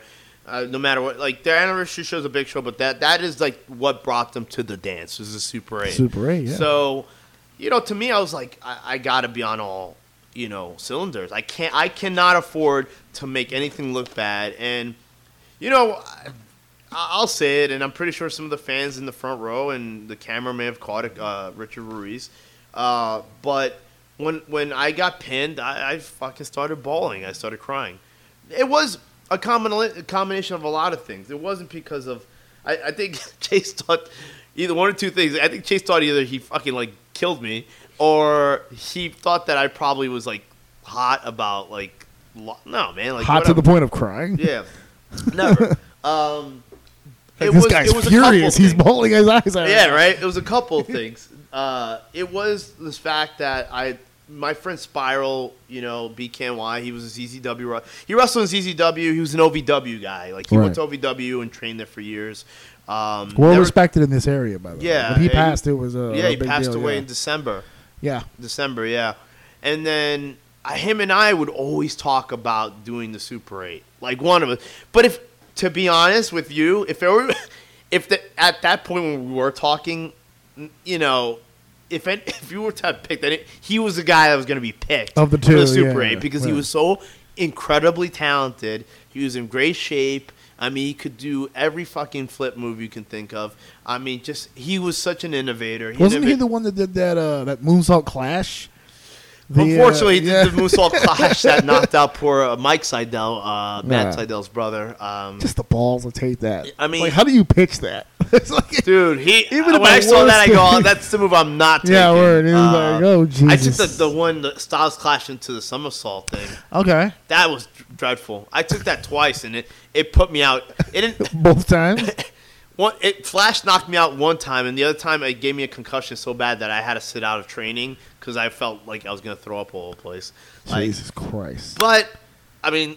Survived another one, That was my boy, man, and I loved him, and I know that we spoke about it. We used to speak about it so much about doing the Super 8, and every year I know he was sending stuff in because I didn't have the confidence to send my stuff in because I didn't think I was that good. So, from the Kettner administration to the Tartaglia, I think after he went to ZZW, I think he stopped because, I don't know, he was doing OVW. Then, he got injured, of course. He became a paraplegic. But he passed away in December. And then AJ's mom, I know we didn't want to get into it, but AJ's mom passed away only a few weeks ago. AJ, if you're listening, I was trying hard not to say it. Yeah. No, I mean, but it led to, because he saw me. He was there. He managed me. So he saw me, bawling. It was a combination of that and the fact that it was such a long journey for me that I had reached one of my goals in wrestling. You know what I mean? Like, absolutely. It wasn't through ass kissing. It wasn't through politicking. It wasn't through name dropping. It wasn't putting shit on Twitter about like I know a lot of these clowns do now, where they're like, I should have a match at so and so.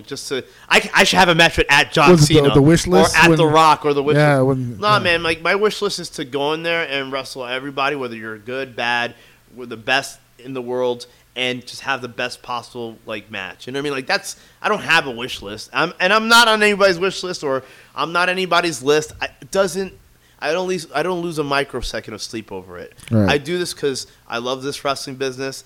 I love, despite the fact that the fans might not necessarily like me all the time, I do it because I love to entertain the fans. I like to create the memories for them. But that for me was my memory. You know what I mean? That was the 17-year-old kid that never believed he was able to do anything, that doubted himself every day, that cried himself to sleep because he saw the guys that he came up with move up and he couldn't do it.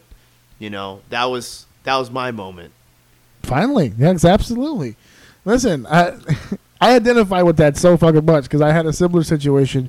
I had I've only had one, but it was an amazing situation. I had a match in Texas. And when that match was over, for me to have been the kid here in New York, always wanting to dream to travel the road and hit the big show, you've traveled around a lot, but I only really, the distance-wise, that was the farthest I've ever been. I mean, Texas. So, and it was in Texas. So it's a big wrestling town and all that stuff, and to have that match and then to win, so it was it was just a huge moment, and I had a little bit of a missed moment. I did. I'm not gonna lie. People in the front row were kind of concerned at first because they were just like, "Are you all right?" And I'm just like, "Leave me alone, man." I need this. Just give me this one moment, okay? Because I'm about to get in the car and drive a very long way. So just how long was that trip? It's a 27 drive if you go straight. Okay. It's 27 hours going there, and then it's 27 hours going back. So, like, the show's Saturday. So, like, we're leaving Friday morning. We get there for the Saturday. We get there Saturday afternoon. Yeah. We do the show, and we're back in the car Saturday night, and we get in, like, late Sunday morning. Like, So, I did. but I won. So I mean, that's it was an amazing opportunity. We did it with a few friends, and just to be in Texas and around those people and exposed to a whole new audience and Hell yeah. people. I mean, I did that show in 2013, and there's people downloading my episodes now from the people who met me that day. Wow. So like that awesome. relationship always stayed. The flyer is still up there. As a matter of fact, right here on my wall. Just an amazing situation. So I identify with that completely 100%. I mean, for two people like us who go through all the bullshit and still care. Yeah, like, that's yeah, still man. a huge fucking deal. But the second part, the first was the in-ring stuff. The second part, and you already hit on it toward the end, perfect segue, so thank you. You're a professional. You're a natural at this whole podcasting thing. But entertainment. Yeah, man. Entertainment. You're a pretty entertaining motherfucker when it comes to being inside that ring. You do the one thing that I praise people for all the time when I go to schools and I go to training, because it's the one thing you can't teach, and that's the instinct for facials. Yeah. Facials, body language, taking the bump and not just staying in that T until he pins you, and just the flopping around and the art of doing it without being a clown. Not like all loosey goosey, but finding that gray area to put the move over, put the guy over. Facials during submission holds. I mean, the small knick-knacky stuff. You mentioned the props, the protein and the barbell coming to the ring. Yeah. And they're not just attacking the front row, but trying to really piss off that third and fourth row, like man. right there. Like They your paid their money, attention to too. detail, your attention to detail when it comes to everything curtain to curtain is another thing of mine. That's my absolute favorite, because it's the stuff you can't teach. I tell guys all the time before their matches, please don't forget that there's an audience there, because there's something that happens in people's brains when they go from the curtain to the ring. They're on it. The gimmick's working. And then when Yeah. the bell rings, it just goes away. They go into their choreography, and they're not worried about all the other shit. Yeah. And then the bell rings again, and the match is over, and all of a sudden they're a gimmick again. There's something to be said about going curtain to curtain. Every single second that you're out there, you're in that mode. So talk to me about that kind of preparation, because you've evolved over time. Your gimmick has changed a little bit each time, and for each time that you evolve, you never manage to lose track of all that extra stuff. So talk to me about that preparation. Here's the thing, and that's why I can be appreciative of when you promoters like yourself. When you used to promote, I don't want to yeah, don't get that shit started, because I'll get emails like a motherfucker. Yeah, I'm not promoting I'll talk to you anymore. about that later. Yeah, I'm not promoting anymore. No, I'm just talking but about. when you did promote, Yeah. I think the people who have promoted me, that's the one thing I didn't want to change, because to me as a fan, I like the guy who's in my face. I like the guy who's vocal. They like the vocality. But to me, it was I used to watch it. I used to watch a lot of the older Ring of Honor stuff, and those dudes were doing all this crazy shit. But nobody, the crowd would be shitting on some of these guys. Yeah. It happened a lot at ZZW too, some of the best of the best tournaments, where the crowd would and I'm like, why is nobody fighting back? Dude, hold up for a second. I gotta rip this guy apart real quick. Yeah. Not the entire match. Just get your point across and go back at to me, it's one of those things where there's so much now that gets put into the matches that sometimes the guys lose track of it. You know, absolutely, yes. I never want to lose that. It pisses me off so much. Yes, because I think that's what set me apart. I think that's what promoters are starting to see is that, oh, well, this guy can wrestle in the ring and he's reliable and he can put on a match with these guys, whatever, whether they're good, bad, or indifferent, but he also can entertain. But that's what you have to. Wrestling has evolved now where you can no longer be just the best. Dude, look at the WWE roster. Look at New Japan's roster. Look at Ring of if you look at all these guys, there's so much talent in all of that in all those different organizations that you calling yourself the best wrestler doesn't really mean much anymore. There are a lot of amazing wrestlers out there. There are a lot of legitimate wrestlers out there. Yeah, the physical talent right now is some of the best we've ever had, Indie ever. wrestling's Yeah, blown up, man. For every guy that says they're a great wrestler, there's a Matt Riddle. There's there's not that he's part WWE, part indie. I would say a guy like Pete Dunne. He's a European champion. UK. Sorry, UK champion. Please Sorry. don't get us bombed over here. Oh, no. reckless speech. But you have so much talent out there that you have to be that combination now. You got to be the entertainer that can go out there. And I think the promoters that don't get me or don't get what I do, and even some of the fans, they see the barbell, they see like, oh my God, they see the picture, and they're like, oh, this is like, it's a comedy act. And, you know, wrestling needs to be serious. No, believe me, motherfucker. When I get in the ring, it will be. It's on. I used to look at some of the guys in Pride. Like, I remember when Alistair Overeem used to come out with the big hammer, the Thor hammer. You know, but they didn't mean that when that dude didn't come, that belt in the ring, he wasn't gonna fuck you up. Like, that's the thing. And I think stylistically, I have changed, but I've changed because, for a while, I think I was doing more of like the funny stuff because the people. I remember the protein thing getting involved a lot in the matches back in the day. Yeah. So. And the last match I called for you did the barbell spot. But you don't do the barbell spot very often. I know. No, I don't. You did it with Stan, but Stan's kind of a comedy. Kind of a funny guy too. You work to the attributes of the guys. There's a couple things you work towards. The attributes. Still the best match of that entire show. It was so great. And the fact that the ceiling was so low, it was like one of those things. Yeah, you're limited, right? It was exactly. So you can limit that, you know, like. But you know, to me, is like you the hook is the character, you know. Right. But when you see what I can do in the ring, it's a totally different thing, and I appreciate that you. And I'm starting to see that because it took you long enough, fucker. I've been saying it for fucking years. Man. Jesus Christ, I hate friends like you. I really do. Yeah. I have never in my life had a confidence issue. Every time I think that's why I get chosen to do that particular job all the time, whether it be commentary or more importantly ring announcing, because for ring announcing you're out there the whole fucking show. Yes. And shit's going on in the back and things are changing. And even though there's shit that changes when you're already in the ring announcing. You'll announce a match and they'll be like, no, wait, and they'll send the guy out. All right, we have to do the tag match next. So, you know, is that the most botched spot, you think? The music. I feel like the music is the most botched spot in all wrestling. Well, here's the funny part about that. If you have a ring announcer in the ring who's easily rattled, it becomes bigger than it really should be. Yeah. Because in all fairness, the music thing is very difficult to do. I've done it. My wife has done it. The music it has to be on point. It has to be on key. Yeah. You're doing one song and then the next guy's song, and then you have to cue the winner song, and then if there's a run-in, you have to play that. It gets very convoluted, so I can understand that. Sometimes I think ring announcers don't help the cause. Because then they'll either just sit there literally in dead silence for the next 10 minutes. You can see in their face. You can see it in their face there. And then, like, the worst thing you can do is, like, the fans turn. And they're like, oh, boo. And then the ring announcer's like, yeah, what the fuck? Like, he gets on board with the shitting of the music guy. You're like, what the fuck? So, like, in the few shows for FGW that we used to do, like back in the Deer Park show, with their music situation was always very off.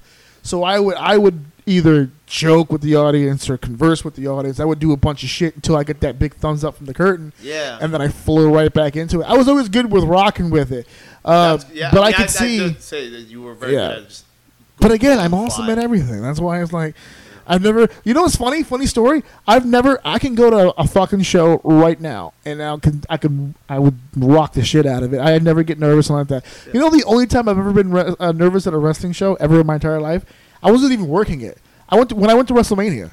For some oddball reason, when I got off that train, or WrestleMania 29, when it was at Giant Stadium, for some reason, when my ticket got scanned and I started walking in, brother, my heart was fucking pounding. Like, I don't know, I can't really put into words what it was. I got into my seat. I got into my seat, and we're talking, we're doing the whole deal, and they count you down after, because the pre-show keeps time on the bottom screen. And as you get closer, like the pre-show's wrapping up, but in the building, we don't cut away. We're in the building, so the countdown doesn't go anywhere. So like it got down to like the last 30 seconds, and I'm not gonna lie, I started fucking hyperventilating. I'm like, this is real, bro. Because I don't know. I guess because at that point I had already been doing shows, and I always get hyped for the shows. The closer, as soon as the promoter goes, all right, start the show, like get out there, I'm like, I'm ready to go. So like 80,000 people around me. I'm like, oh shit! Like I wasn't doing anything, but it was like the one time at a wrestling show I legitimately just looked and went, "Give me that beer for a second. I'm freaking out over here." I needed a timeout. I said, give me the Iggy. I'll come back around second match here and I'll figure this shit out. We're coming close to the end here. There's one more topic I wanted to hit with you before we go, and it was talk to me about the Colossus situation. So you're doing the Colossal Mike Law deal, little guy, big gimmick type of deal, and you were channeling your inner nerd one day. And you got some gear made, and you were doing the whole Colossus deal. You were dressed very similar. Is that what it was? Okay, it was too similar? It was exact? How did this work? I don't know the legalities of it. Were you cease and desisted here? I was just told I couldn't wear that gear. So what happened was, Evolve and Tier 1 at the time, Dennis Long, they ran a show it was a Tier 1 was the opening show for Evolve on WWN. I think it was a pay-per-view, whatever. And I don't think Dennis was a fan, because Dennis, and people shit on Dennis, and rightfully so. I mean, he can be a total goof. But he did see what guys like you saw and what other promoters either see or don't see in me. I will say that about Dennis, and it's weird because I would never have thought that he would have gotten it, but he got my whole he got why people think I'm as good as I am, thankfully. So he put me in a scramble match with Gran Akuma. I think Just Neff was in it. I want to say Black Baron. Who are the other two guys? Those two other guys. Now here comes the heat. Yeah, the heat. You've been so good at avoiding it up until this point. Dude, I mean, I got kicked. In all fairness, I got legit stomped, fucking Yakuza kicked out of my boots by Darius Carter this last Saturday. I did pay him back, so we're nice and even. Receipt City. There you go. Yeah. So, I want to say it was one of the guys from. Moving on. What happened in the match? Whatever. I mean, I apologize, guys. You can tweet out the other two guys when you forget it. Nutrius X, yes. It was Nutrius. Oh, that's why you couldn't remember. Okay. I like Nutrius. I'm fucking with him. He's cool. I'm cool with Angel. Yeah. So it was Nutrius X, me, Black Baron, etc., etc. So we're in that match, and Gran Akuma. And they're all dressed up in their gear. I come out, and I have... I was like, okay, this is going to be cool. They're going to get it because they're wrestling fans. Most wrestling fans, have seen a comic book in their fucking life. Yeah, of course. And Ethan Page got it. He's like, cool shit, man.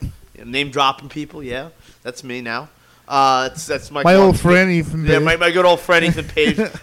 I once, shared the same oxygen as Leo Rush. I'm surprised. Best friends. You said the stream oxygen? Yeah. I've shaken his hand. Well, I don't know. Oh, yeah. We got that far in our friendship. And he asked for some odd reason, I'm sitting with the GOAT, and I'm in a suit, because I was managing at the time, and he asked me for tape. Woo! I don't know why. I was I just looked at him and was like, you seem like the guy who would have three other assholes here literally taping at the moment. You're asking me for the tape. I guess I don't think he wanted to ask Ray, is what it was. Maybe not. It could be a little intimidating. Yeah. So we went in there, and I had my gear, and dude, Dennis did not look happy about it.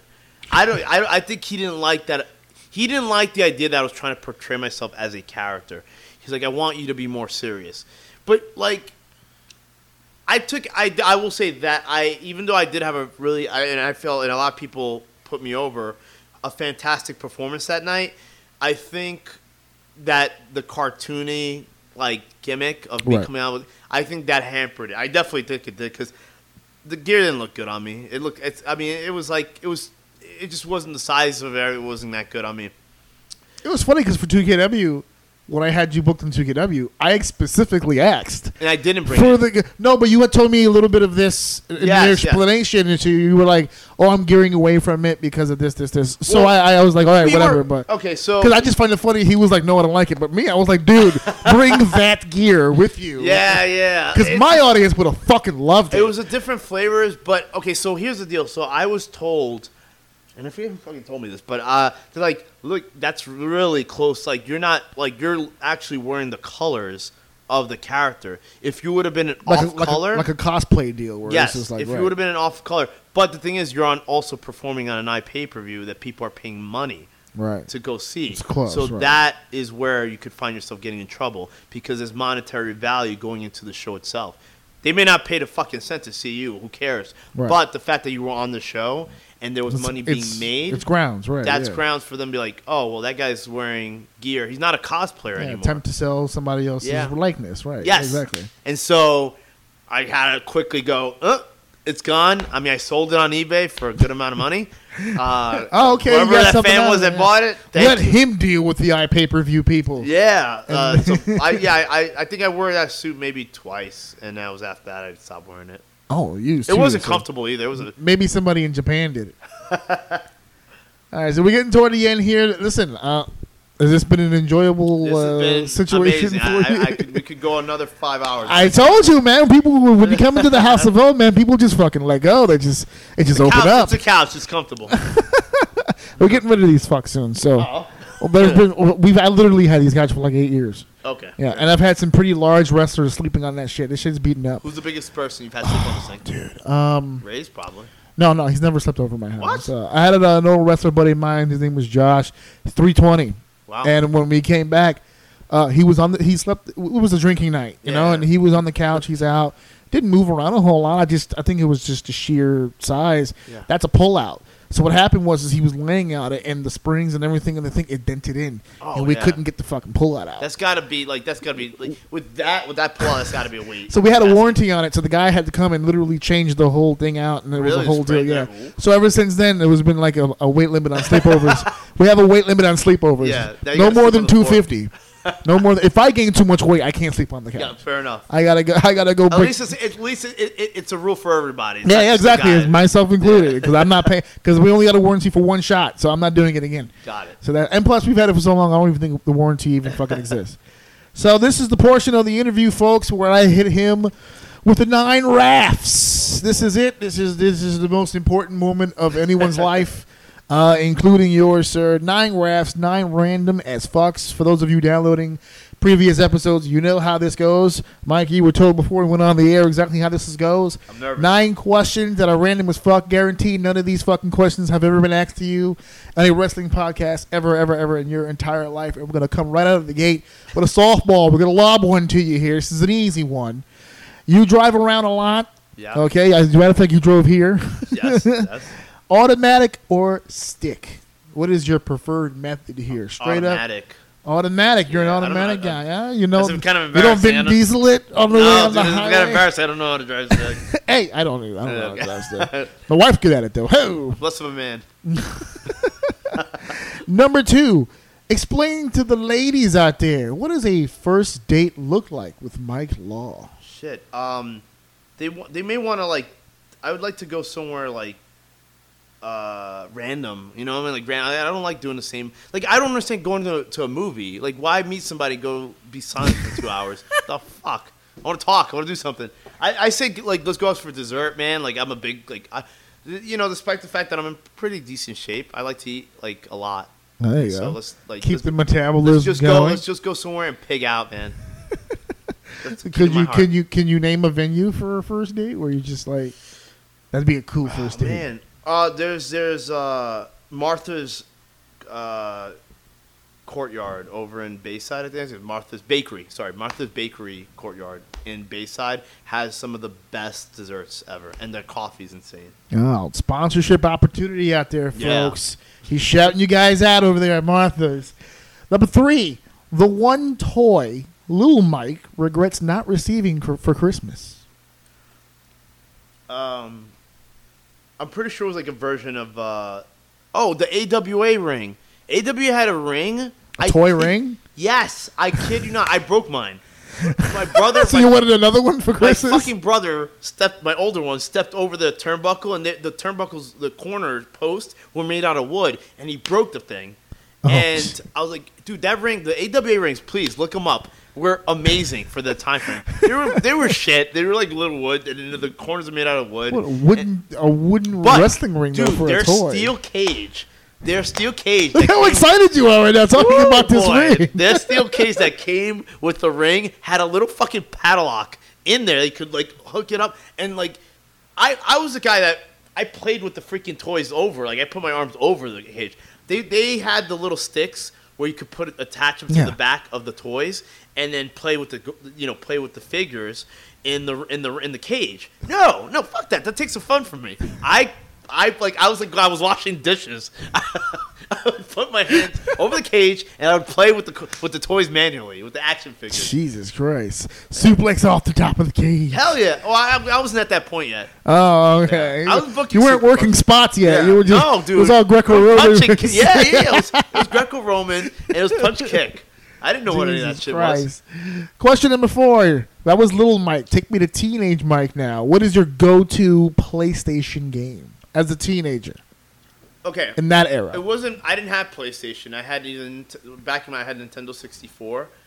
That was my fear when I made this. I was like, please don't let him be the one fucking kid from the 90s that didn't have a fucking PlayStation. I did not have Oh, PlayStation. Jesus. I What a was nerd. I was a Nintendo You're a guy. nerd. I was a Nintendo guy. And look at Okay. Jake George is on TV. Does that look like Oh, Jake George? Jesus. Anyway, That's a so- dope show, though, by the way. I would say Super Smash Brothers or Street Fighter or Mortal Kombat 2. Specific. Okay, 2 was good. 2 was one 2 of was the... awesome. I think it was probably the one of the up until the last couple versions. That was probably my favorite one. Oh, okay. All right, so question number 5. This one's a little bit more difficult to answer because it's a little vague. Number 5. If you had to relocate and you are allowed to pick where, but nowhere in the U.S., where would you move to? Guatemala.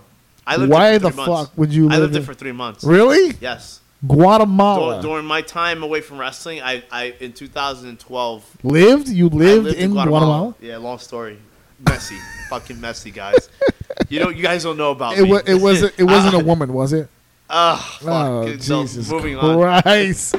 Well, that brings us to number 6. What year did you lose your virginity? Oh my god. And hopefully it wasn't in Guatemala. No, it was not. Thankfully. Because no offense to the lady. actually, the virginity thing would have made sense Man. for Guatemala because it's like he wants it that bad. No, He just dude, I was wants going to- through some times, brother. Hard times. So what? I was going through hard times when I lived in Guatemala. What year did you lose your virginity? Can you pinpoint exactly what year? It's gonna make me sound like an even bigger dude, but I don't give a fuck. I'm old enough now. I was like 23 or 24. Yeah. 23 and 24. Okay. Dude, I was playing with my wrestling. You're figures. such a prude. Hell yeah. That sentence started off with, "Yo, I was playing with," and I thought you were gonna go. No. I thought you were gonna zig my and then you figures, my zagged. action Yeah, figures. I was okay. playing with wrestling toys at like 16. Those were the true loves of his life. Yeah, or comic books. Dude, you were reading comic books. You didn't see Rogue and go, "I gotta get me one of those." It never dawned on me, man. I was like, I matured so late in life. Yeah, I'm saying you're just now getting your confidence, brother. Yeah. Number 7. This one's gonna hurt. Oh boy. Britney Spears, Christina Aguilera, Jessica Simpson. Fuck, marry, kill. I'll say, dude, I was thinking. You know what's so weird? I was thinking about Jessica Simpson like this afternoon. So And I his go- answer is fuck for Jessica Simpson. Oh, because Nick Lachey's song, Nick Lachey song came on. The one when he got dumped by her when she fucked Johnny Knoxville. Okay, right, yeah. Yes. So I was like, whatever happened to Jessica Simpson? Jesus Gosh, she was Christ. gorgeous. She was gorgeous. Yeah, I guess I would say. I guess I should preface this by saying all in their prime because to yeah, say yeah, it now yeah. would be Now it's kind of weird. I don't know. it'd be kill all of them. I mean, at this fuck. point. I mean, who am I, right? You're a I normal say- red-blooded I would say- American is who you shit, are. That's a tough one. I mean, Brittany, I guess she's kind of psychotic. I guess you could kill It was her. funny because when I came up with this question, my wife and I came up with this in Yeah. the car, and we were going over it, and no matter which way I went, for some reason I kept killing Brittany. I don't know why. Yeah. I just feel like it's either one way or the other. You're either gonna kill her, or she's gonna kill you. Because So, I'm assuming you got to fuck Jessica. yes. But then you want it to continue. Fuck no. Why? I mean- I was gonna say marry Jessica. I mean, the only person you're not continuing with is with whoever you're deciding to kill. So who are you killing? Oh, yeah, Brittany then. I guess. So then you're marrying Christina? No, you're fucking Christina. So then you're marrying Jessica? Oh, there's Yeah. your continuous. Okay, Yeah, so you're so it's marrying. continuous. Okay. Come Now on, you just man. want to smash I'm it. thinking long term here, Yeah. Daddy. Well, you're mature now. I can see because now you're like, yeah. Now I want continuous fucking. Now that I have fucked, I've seen. Yeah. Now that I've seen the promised land, I don't want to leave. Fuck it. Guatemala. Oh boy. So here we go. Number 8. The one WWE superstar current. You have to pick one current WWE superstar you would love to sit down and get advice from. Who's that one person you'd love to have a one-on-one with and just pick their fucking brain? Current roster member. Current. I mean, if they're on TV, like a current. Currently active, yeah. I mean, I'm sure you're not running over to Primo Cologne asking any fucking questions, but yeah. He followed me. I think Epico, him or one of them followed me on Instagram. Well, then I take it back then. If they're going to support the law, yeah. Yeah, really. Nah, I followed him back. Follow for a follow. Primo will get a follow for a follow. Yeah, Random ass Eric from Idaho. I don't know if I'm going to be following you. Yeah, you know what? For safety issues, sir. For safety issues, I can't follow you back. Yeah, just, I don't want to get sued. Shit, man. There's so many guys. I mean, I would want to go like a main event guy, just like an AJ Styles, man, because like that's where like AJ, because one, he's been there and done that. Like he's been one of the most consistent performers in the industry in the last 15 years, man. Like this, from the time that he got into TNA to like New Japan to now, like the guy just does not miss a step. You want to talk about evolution? Jesus Christ! I got laughed at. I think it was 2007. I think it was 2007. I was doing an interview in 2007, and I remember I was asked, it was like, who are your top 5 all-time favorite guys? And at number 5, I had AJ Styles, and they were like, "What are you fucking crazy? Like AJ Styles? Like, because the other guys were like Mick and Ric Flair, like, and you put AJ in that group." I was like, "Yeah," and that was at 07. Yeah. So the guy who asked me that question, he came for last year's WrestleMania, because I have a party every year, except for next year because it's going to be here. So, but last year he came to my house for the party, and last year was Shane and AJ Styles. Yes, that was fun. So we're sitting, and they opened the show. So we're sitting in my living room, and that's the match that opens. And I look over to him and I said, "Do you feel any different about laughing about me now?" Yeah, like, 'cause right? it's. I mean, he goes, "No, yeah, you were completely right. Like, somehow you knew before I even had an idea in my head. Like, you took that one TNA guy, he's like, yeah, he's great." And I went, "Sure he is." And then all this time later, and they're like, "Yeah." I will say that he's pretty based on fucking his good. style, like it's a miracle because Come closer stylistically. to the- Sorry, I'm actually relaxing now. I said stylistically. For Styles, the fact that he's still able to do what he does is like a huge accomplishment. You know what I mean? hope I'm moving around like that in my 40s. Fuck, man. Yeah, dude. Last question, and this one will definitely get you heat if you get it wrong. Oh boy. Number 9, is Die Hard a Christmas movie? There it is. That look right there, folks. He hissed. He closed his eyes in frustration. He's now scratching his perfectly gelled hair, trying to decipher what the right answer is. This hair has been like this for the last 3 days with sleep, folks. Oh, there you go. Bam. That's how much. That's how much product is in there. Yeah. It may have well his be pillow fake. has crystallized by now. There's nothing. he can break a car window with his pillow right now. Yeah, really. Answer the damn question. Hard truth here. Is Die Hard a Christmas movie? There's one right answer and there's one wrong answer. But I feel it's going to create. This is out of all the things that's going to create controversy about this. It's going to be this. This is where your character will be decided upon by the fans listening to you for the first time. They will be judging you based on your character on the answer of this question. I know. I'm going to say yes. I'm going to say yes. It's the only answer to have. Yeah, yes. For Christ's sake. This is a Christmas sweating. film. I'm actually sweating. Yeah, I know. And it's not just because my air conditioner has been put in yet. I'm afraid to put in my air conditioner because even though it's 80 degrees right now, we can have a nor'eastern like tomorrow. Yeah, exactly. So I don't care. So yeah, there you go. He said yes on the hard question here. Those are the 9 rafts, Mr. Law. Thank you so much for fucking being here. Now, when I put this video out, I'm going to be advertising all of your social media stuff. But is there anything in particular you want to plug? Any upcoming shows? Anything you want to put out there for people to get to follow you and pay attention to you because they should be? Just follow, man. I mean, like I said, all my information. I'm not a mute when it comes to promoting my shows that I'm going to be on, Like I said, I'm looking to go back to IWA Mid-South, make some noise over there and surrounding areas. ECWA this coming month. I'll be main eventing, because I am the main event, There you go. against the Boogeyman, which I'm like, already thinking, like, what's that going to be like? Worms. Worms. That's all what right. it's going to be like. And I can Atlantic answer City. that for you right now. Worms. I think Capital. We have Capital coming up with our good friend Matt Ryan Shapiro in Connecticut. But yeah, you can follow me on at Colossal Mike. Colossal Mike Law on Instagram, on Facebook. I mean, I've already met my French friends limit on Facebook. So What a shitty gimmick. yeah, My friends and and buy my merch, man. Like my new shirt. Buy my merch. Yeah, I bought his merch. Yes, thank you. And these shirts are the most comfortable shirts. I'm not even lying because they're mine, but like I made sure that they made these like just you can sleep in them, you can go to the gym with them, you can do it, you can have sex with them if you want, You could. and your girlfriend will be looking at like my. I face. haven't fucked with your shirt on, but I've slept in it. And It's currently in the laundry bag. It needs to be re-upped over here. I wore it.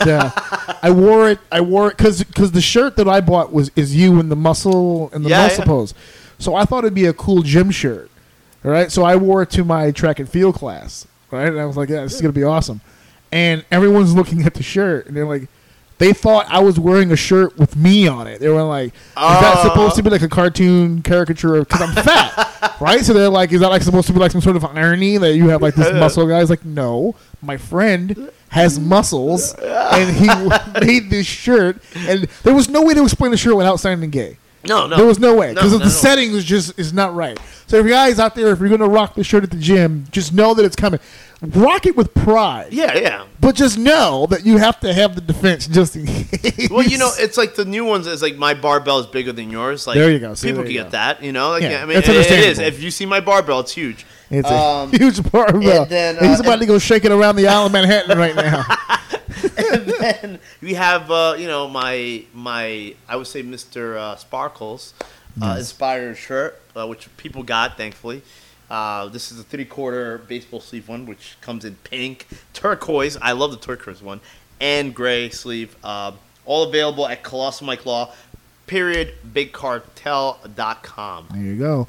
I will have all of that available in the description below for all of you guys if you don't want to actually take the time to go ahead and search. I did all the work for you. You should have clickable links to all my videos down here in the description level. Once again, Mr. Law, Mikey, my boy, thank you for coming out here. I know you've got shit to do. I've held you too long as it is. Yeah. So this is episode 33, interview with Mike Law. Thank you for downloading. Thank you for sharing. Thank you for liking. And thank you for enjoying. Have a good night.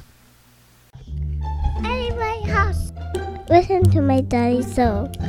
Or see me the SMI.